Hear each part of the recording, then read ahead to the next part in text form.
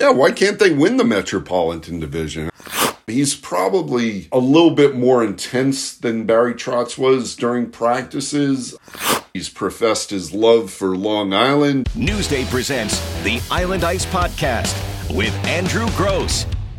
And welcome to Island Ice, Newsday's New York Islanders podcast. A chock-full episode 141, as we have both Matthew Barzal news and roster moves to discuss as the regular season draws ever near, just about a week or so now.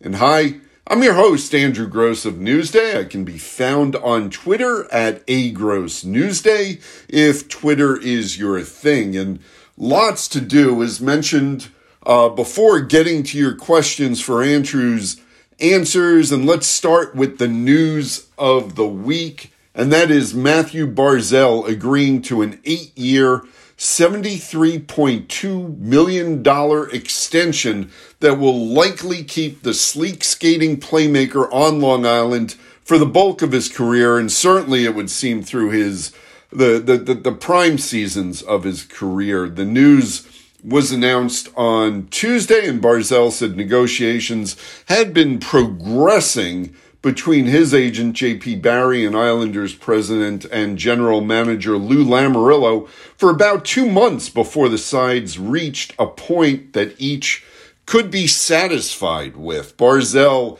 has said all along he wanted to get a deal done with the Islanders, and this was the only place he really wanted to play. He's professed his love for Long Island, and he said again at the start of training camp he hoped to have a deal before the regular season started. And Barzal backed up all of his I love New York, specifically I love Long Island talk, by putting pen to paper. Now, this was never going to be a direct, exact sequel to the John Tavares saga during the 2017-18 season, because unlike Tavares, who was heading into unrestricted free agency, Barzal at 25 was going to be a restricted free agent with arbitration rights next summer. So in effect, the Islanders were going to maintain control.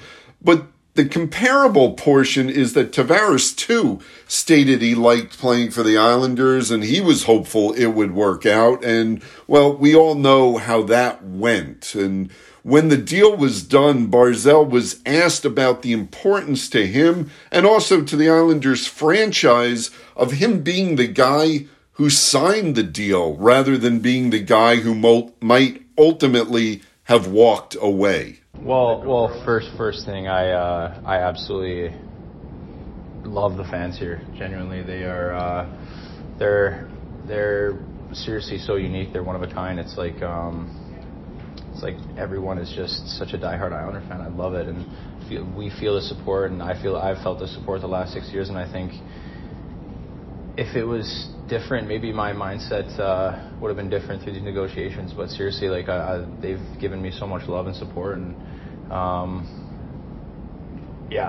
that plays a huge part in it. So I can definitely say that the fans being so supportive and whatnot have really wanted me to stay here and win for them. Barzal said he might have considered continuing negotiations once the season began, but he was happy to be able to go into the regular season with this settled so he wouldn't have any, as he called it, individualistic thoughts about his production, his offensive production, his numbers during the season, and how that might affect his contract. He said this deal allows him to concentrate 100% on team success.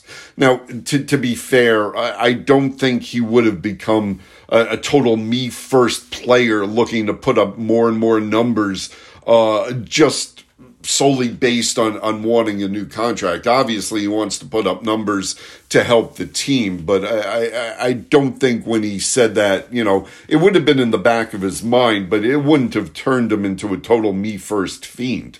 But Lamoriello, Lou Lamoriello, for his part, said he wasn't sure he would have continued negotiating once the season started because he believes a lingering contract negotiation might have become a distraction for the team. And to quote Lou Lamoriello, I don't like distractions. As to the deal and its AAV of $9.15 million, and in some ways, I think this is somewhat of a team-friendly price, as crazy as that might sound. Remember, Tavares got $11 million per, and that was 4 years ago from the Maple Leafs. Barzal's point production has never come within 23 points of the 85 he compiled as a rookie while playing for then-coach Doug Weight. And Barzal has clearly made sacrifices to his offensive game to improve his all-around game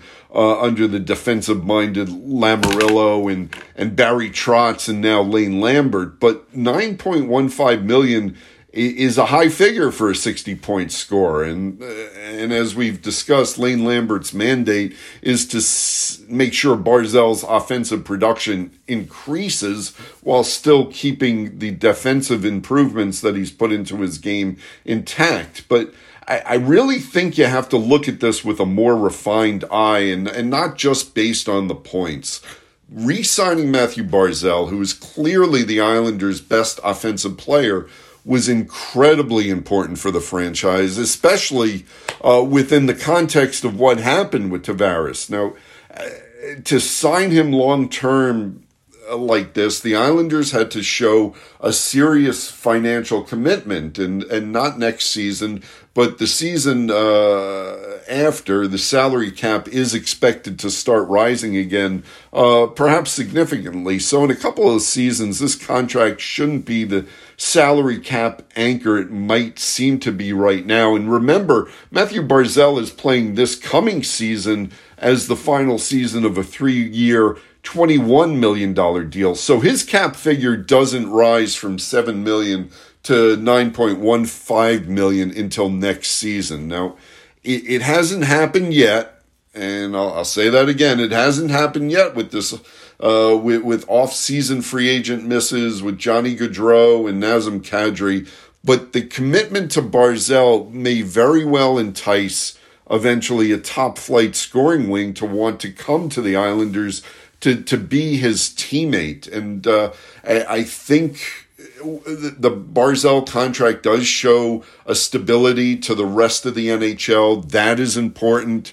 Matthew Barzal's commitment to the Islanders is important to show around the NHL. So, like I said, I think this is a win-win contract for Barzal and the Islanders. And again, Barzal is just 25. He'll be 26 when the contract starts, so this will take him through his age 34 season, if I'm doing my math. And right now, the Islanders are on the books for approximately $71 million for 17 players for the 23-24 season. And that season, the salary cap is projected to rise just $1 million from this season's $82.5 million.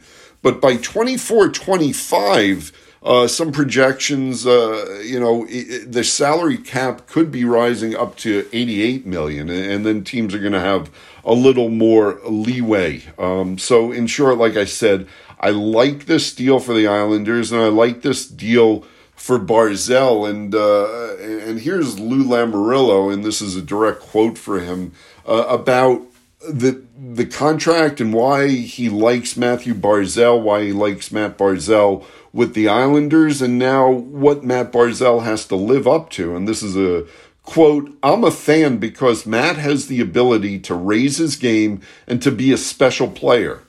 This contract and our faith in him puts that responsibility on him. We're trusting that. Now it's up to him to respond to that. There's a comfort on both sides that can and will happen. That's why it's important to get something like this done. There's no question he's improved his game without the puck. He knows he has a way to go in that area and is committed to doing that." So Matthew Barzal in for 8 seasons, $73.2 million, and that will not be a continuing storyline throughout this season. And on Wednesday, the Islanders trimmed their roster and brought a lot more clarity to the remaining training camp battles for roster spots. To go over it, forward prospects Atu Ratu, William Dufour, and Simon Holmstrom, along with goalie Jakub Skarek and Ruslan Ishakov. They were all reassigned to the Islanders' AHL affiliate in Bridgeport. Defenseman Isaiah George, a fourth-round pick this summer, who never got to get on the ice and skate with his teammates during training camp because of an unspecified injury issue, was returned to his junior team, London of the Ontario Hockey League. Additionally, goalie Corey Schneider, defenseman Dennis Chalowski, and Parker Wotherspoon, along with forwards Andy Andreoff, Cole Bardreau, Arnaud Durando, and Hudson Fashing. They were all placed on waivers with the purpose of being reassigned to Bridgeport. Also, defenseman Seth Helgelson, Bridgeport's captain, was reassigned back to the Bridgeport Islanders earlier this week. And all of those moves, that seemingly leaves Oliver Wahlstrom, who had missed a couple of practices as I speak, battling with Kiefer Bellows. And Bellows has looked more assertive throughout training camp. And additionally, Nikita Shoshnikov, who I think Lamoriello and the coaching staff likes quite a bit. Plus Ross Johnson and Otto Koivula are all in camp, and those guys are battling for spots amongst the forwards. I do believe the Islanders will carry 14 forwards, meaning 2 extra, and for all the talk of internal competition, I feel like Wahlstrom entered training camp with it being his job to lose, and I think he's been pushed and is being pushed pretty hard through camp, particularly by Bellows and Shoshnikov. And look, Ross Johnson has a clear role on this team, so I think he'll be among the top 14 as well. Defensively, Robin Salo, he has stood out amongst the candidates for that 6th defenseman's job. He stood out because of his offensive potential, because of his skating, and yes, he's shown some poise in the defensive zone. So I think Robin Salo pretty much has that 6th spot locked up. And if the Islanders carry 14 forwards, that would mean 7 defensemen on the opening night roster. Now, Sebastian Aho, Grant Hutton, Paul Ledoux, and Samuel Bolduc are all still, to me, competing for that 7th D-man's role. You've heard me say I like Grant Hutton's stability in the defensive zone, though I think he's been prone both in scrimmages and in preseason games. He's had a couple of instances, or at least 3 that I can remember, where he's had trouble keeping the puck in at the offensive blue line. Aho is what Sebastian Aho is at this point. We've all seen it. Both we and the Islanders know what he is as a player. I don't think that's an NHL regular, but there may be some comfort just because of his previous experience with the Islanders and keeping him around as the 7th D-man, possibly as a result. I wouldn't count out Paul Ledoux, though. He's 30. He has 70 games of NHL experience between the Kings, and 69 of those games did come with the Kings, and he had 1 game with the Islanders last season. Like Grant Hutton, Ledoux is a steady guy in the defensive zone. He thinks the game really well, and I think he's caught the coaching staff's eye. Lane Lambert was asked about Ledoux's performance in Tuesday's 4-3 preseason overtime win against the Flyers in Philadelphia, and Ledoux logged 16:03 of playing time. He had 3 shots. He was credited with 2 hits, and said Lambert, quote, "I thought he played great last night. He's physical. He just keeps it simple. He moves the puck, and he's aggressive." And, for Lane Lambert, that's some pretty effusive praise, actually. And as we go over the personnel, of some concern is Cal Clutterbuck. He's coming off season-ending shoulder surgery last season, but he had missed 3 straight practices as of Wednesday. And also defenseman Mayfield and also, as I mentioned, Oliver Wahlstrom, they had both missed 2 in a row as of Wednesday. Also on Wednesday, Casey Cizikas left practice midway through for what Coach Lane Lambert said was maintenance. And now Lambert has said there is no long-term concerns for any of them, though he didn't quite necessarily commit to any or all of them being ready for the October 13th season opener against the Florida Panthers at UBS Arena. But presuming everybody is healthy, here's the way the opening night lineup has been shaping up as training camp progresses. And you have Captain Anders Lee on Brock Nelson's left wing, along with Anthony Beauvillier. Matthew Barzal has been centering Zach Parise and Kyle Palmieri. J.G. Pageau has been consistently with Josh Bailey, although you could throw either Bellows or Wahlstrom or Shoshnikov on that line at this point.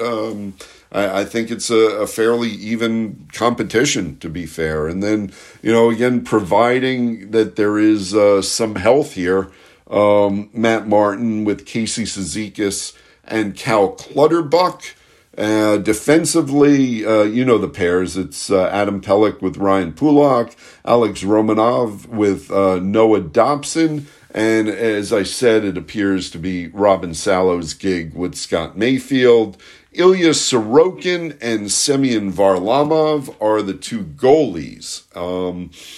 And as long as Sorokin and Varlamov remained healthy, they were going to be the goalie tandem. But one of the bright spots in training camp was the play of veteran goalie Corey Schneider, who was 3rd on the organizational depth chart, and he's on his 3rd straight 1-year deal with the Islanders after the Devils bought out their former number 1 netminder. Groin and hip issues have really derailed Schneider's NHL career. But, and again, Corey was a guy that I got to cover before really he got hurt when he was with the Devils. To my eye, and also in chatting with Corey Schneider, as you'll hear, he may be as healthy now as he has been since maybe the 2017-18 season. He was moving really well in camp. He looked very good in his 1 preseason appearance, stopping 13 of 14 shots in 30 minutes and 5 seconds of a 4-1 loss to the Devils at Prudential Center on September 27th. And the Rock, of course, is where Schneider won his lone NHL appearance last season for the Islanders, stopping 27 shots in a 4-3 win over his former team on April 3rd, which was his first NHL win since March 6th, 2020. And like I said, I had a chance to chat with Schneider about his health and his optimism and whether he believes he can be a regular NHL goalie again. Sometimes it's hard to pinpoint. You almost just know when you feel it, but I just feel like my skating's a little bit better. I feel like more fluid and like I'm able to get my hips open and move laterally a little bit better with more control and speed. Yeah. And, sometimes it's hard to explain where that comes from, but like I've said before, going through the last couple of years there where, obviously got sent down my last year in Jersey and got a handful of games there at the end before COVID, but not really, and then missed that whole COVID stretch and then taxi squad, didn't get to play. So like I said, it was almost like 2 years without really playing meaningful games at this level. And even last year, I think just playing, even the American League, getting that timing and feel and rhythm and your spacing and where you need to be when. And if you're not doing it all the time, you kind of you almost forget a little bit, even though you've been doing it your whole life. So for me, I think just coming off of last season and feeling that timing and rhythm that I have, it's transferred over to this camp. And again, it's still training camp, but I've been more encouraged, I think, by how I've played and felt now than I have the last 2 camps here, where it almost felt like I was trying to relearn how to play at this pace and this speed and this level. So again, doesn't mean a whole lot, but it's encouraging. You'd rather feel this way than not. Yeah, because I mean, to me, I'm a layman with this stuff, but it just seems like you're getting to maybe positions that you didn't.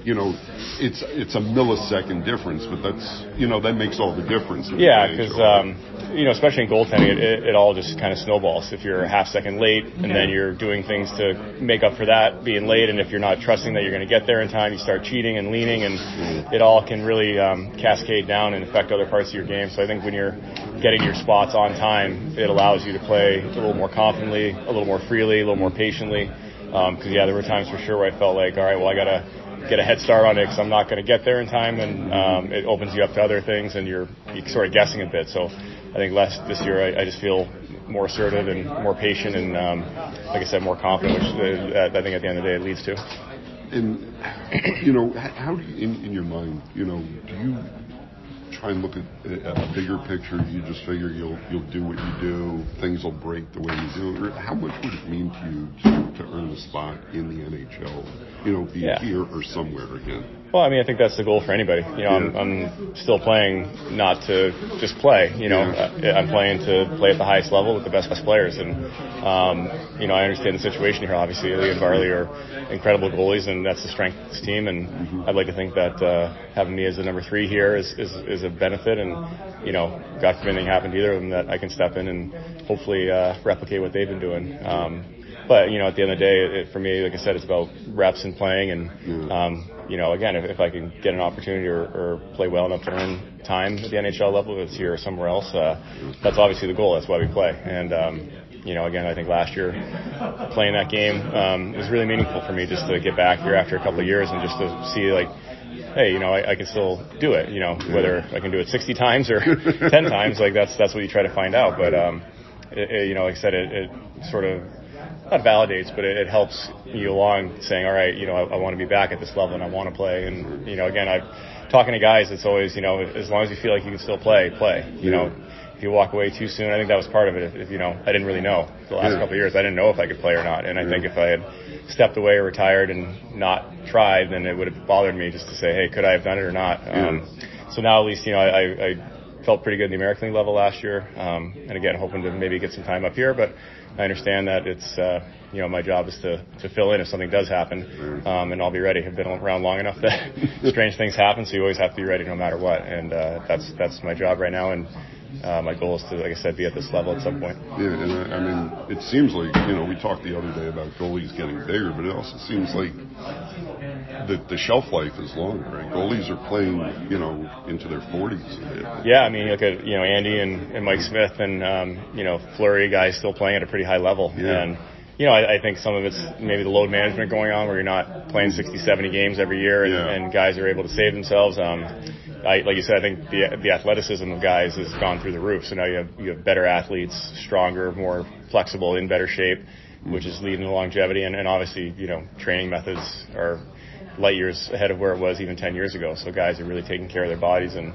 ensuring that they can play a long time. And I think obviously we're fortunate we don't take some of the wear and tear that the skaters do in terms of, punishment physically to your head, things like that. But yeah, like it's I think it's more of a mental position maybe than others. So I think as you get older, sometimes you do get a little bit smarter. And I think that's hopefully what's happening here. Yeah. And before we get to Andrew's answers, just one more note as it relates to Robin Salo and how the lineup is shaping up. We've started to see Lane Lambert and assistant coach Johnny McLean's idea of how to deploy the power play units. And, Robin Salo is included in that. And that really is telling you a lot about how they view Salo's role on the team heading into the regular season. But through the preseason or the last couple of, practices, games, the power play one has been Noah Dobson quarterbacking it, and you've not Anders Lee as the net front presence. Brock Nelson is now playing more along the half wall rather than closer to the net. And he seems really comfortable there, especially in the right circle, kind of whipping off some one-timers. And also on that top unit, you have Matthew Barzal, of course, and Kyle Palmieri. And Robin Salo has been quarterbacking the second unit, which includes Zach Parisi as a net front presence, and also has Anthony Beauvillier and Jean-Gabriel Pageau and Josh Bailey. So again, it's how this team is shaping up. Could Lou Lamoriello swing a deal before the regular season opens for a defenseman? I don't think that's completely outside the realm of possibilities. Some teams are going to be facing some roster squeezes. There may be some players that could be on the move, but for now, I really do think this is Robin Salo's job. And now we come basically to your portion of the Island Ice podcast. It's time for your questions with Andrew's Answers. And so we'll just jump in here. Jay says, do you think the Islanders will make the wild card and go to the Eastern Conference Finals again this season? You're asking me to look at the crystal ball. Yeah, why can't they win the Metropolitan Division? I would assume most people would think the Rangers are the favorite to win the division, but I do think the Islanders are going to get back to the playoffs this season, and I'm hoping to go into more NHL preview stuff with the next episode. But no, I do think the Islanders will be a playoff team. I'm not convinced of the Eastern Conference Finals this season, but that being said, in the past, we've seen how the Islanders are a team built for the playoffs. William Yermel says, hi, Andrew. I personally don't think the Islanders can compete in free agency.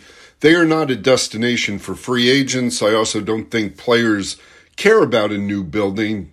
They have any choice but to William's saying they have no choice but to outdraft the competition. Is Lou the guy to get this done? I will argue a little bit that I think the Islanders can compete in free agency, and I do think the facilities at UBS Arena will ultimately sway someone. I really do. Again, as I've said in the past, each free agent scenario is an individual scenario, and sometimes you can't really connect the dots with them. Is Lou the guy to get this done as far as the draft? Well, now, if you look at the draft and you look at the draft Lou and his staff or the drafts that Lou and his staff have put together, you certainly want to say that Noah Dobson was a home run, right? And I think the jury is still out on Oliver Wahlstrom, who was taken one pick ahead of Dobson in 2018. Simon Holmstrom, again, didn't make the team. He got sent back to Bridgeport. Simon Holmstrom, he had a better training camp than I've seen him. He looks more poised and he looks stronger. And he looks a little bit more assertive than he has in the past. So I wouldn't be surprised if Holmstrom gets some time in the NHL this season. But the jury is definitely out on that pick. And I think the other one that, you're looking at is Aatu Räty. And if he turns to something, then you're going to say Lou stole him in the second round when other teams shied away from him for one reason or another. So is Lou the guy to get this done? Lou is... I think Lou is as good as anybody else you're going to bring in terms of getting that done. And let's see, Glenn says, any news on Cal Clutterbuck? Think it's something to be concerned about, missing third straight practice.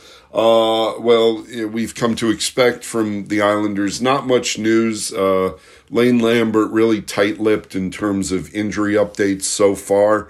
He just says we'll have to see tomorrow. Says no long-term concerns for now. Look, I think it is something to be concerned about. Clutter is coming off, a serious shoulder injury. And, I get the feeling that they're being very cautious with him through training camp, and rightfully so. But this is probably something that will need to be monitored through the season. And, there may be little stretches where he needs a breather here or there. Scott Weinstein says, is Jakub Škarek a capable backup, assuming they want to move Varley? And Škarek is definitely progressing. Is he an NHL-ready goalie right now? I think he still needs at least a season's worth of developing. As you heard in the interview, Corey Schneider, to me, is third on the organizational depth chart. If there were any moves to be made, if Varlamov got traded at the trade deadline, or if there was an injury to either Ilya Sorokin or Varley, I think Corey Schneider is the guy they bring up. Will Forthman says, at this point, it seems Salo is the front runner for the sixth defenseman. Who do you think gets the seventh D-man spot?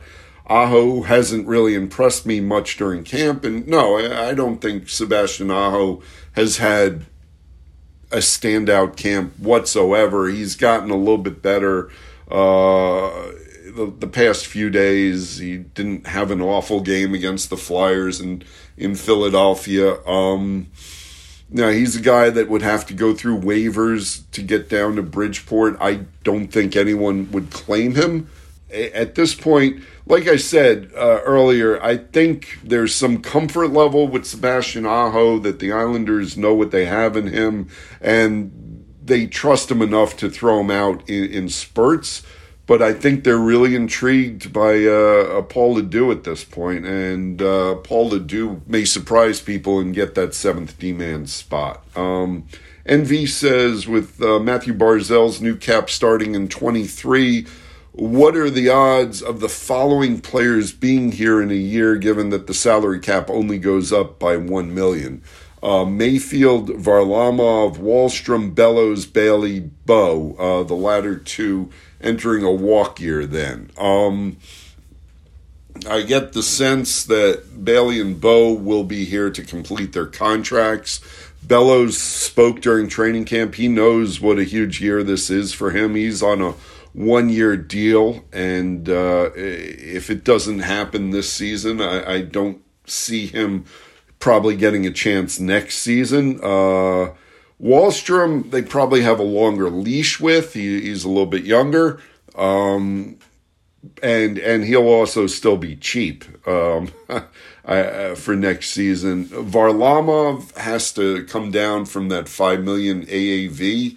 It's going to be interesting. I know Semyon wants to stay here, and I think he would like to finish his career as an Islander, but Ilya Sorokin is going to be the goalie making the bulk of the salary cap allotment towards goalies, so it's a matter of whether Varlamov comes back on a cheaper 1 or 2 year deal. And I think Scotty Mayfield is the really interesting one, because he might wind up tripling his AAV from where he is right now. He's at 1.5, and a defenseman of Scott Mayfield's worth is probably in the $4 million range.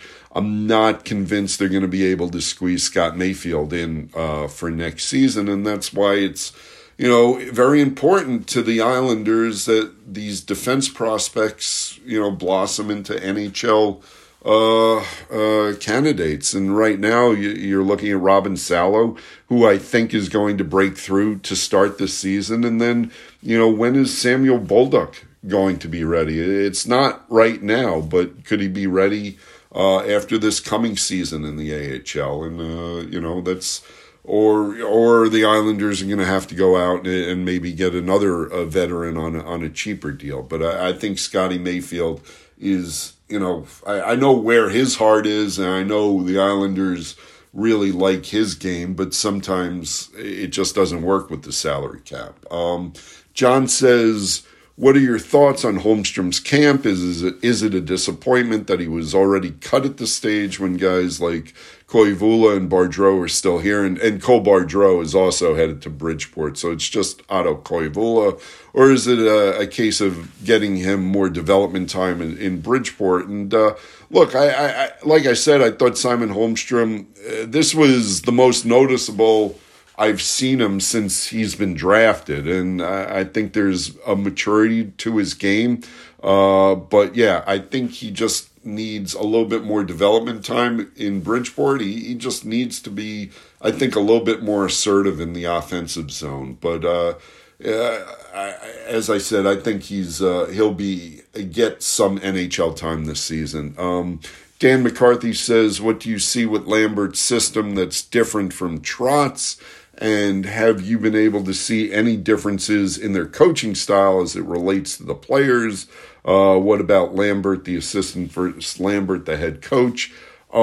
As far as systems, and I'm not going to pretend to be an NHL coach here, but it looks to me like they're just a little bit more aggressive in the offensive zone.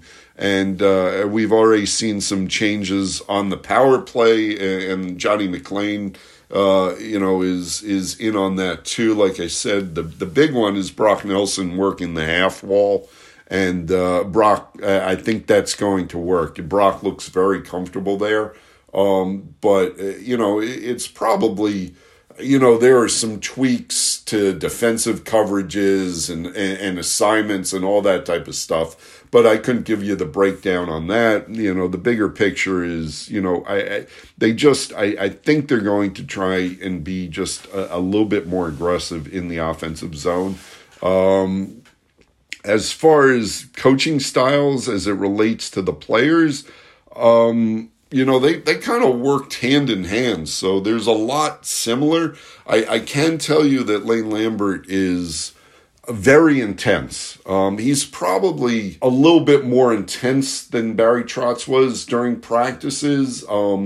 He's very vocal in leading the drills. Not that Barry didn't stop drills once in a while to express displeasure and stuff like that, but Lane has sort of had a little bit of more of an in-your-face type of style during the drills.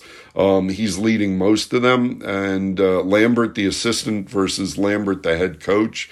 Lambert ran a lot of the drills as an associate coach, so he's just having a bigger voice on the ice right now. Matthew DiBernardo says, is there a regular you think is going to lose a spot? And I think Oliver Wahlstrom is the guy, if you consider him a regular. Isles Meetup Connecticut said, most agree Noah Dobson's offensive game is becoming one of his major strengths. What is your impression of his defensive development over this past season?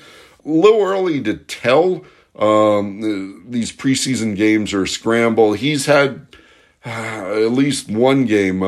Which game was it? The first Flyers game, I believe. He had a really rough outing in his own zone, and there have been some growing pains as him and Alex Romanov try and figure it out together. So I wouldn't say he's had the best training camp, but I'm not overly concerned about that at this moment. Through the Island podcast says, any chance we see them pair Salo and Dobson? It seems like Salo has more of a calm game, and Alex Romanov could probably learn a bit about picking spots from Mayfield. And, I don't disagree with that. Mayfield, certainly more of a stay-at-home guy than Dobson. I think they're really intrigued by the skating combination and the offensive potential of having Dobson together with Romanov. I really expect Salo to open with Mayfield and Romanov to start with Dobson, but I can't disagree with you, and it wouldn't. If the Romanov Dobson pair continues to struggle when the regular season opens, that may be a very quick switch. And we'll finish with Matt, professional contrarian or not. Obviously, we aren't Matthew Barzal, but does re-signing take the pressure off and allow him to just play? What kind of numbers do you guesstimate we see for him for the next 2-3 years? And I mean, Barzy talked about that himself, as I mentioned earlier, not having those individualistic thoughts with the contract in the back of his mind. And I think it allows him to free himself. And, it's the whole team was thrilled with this deal.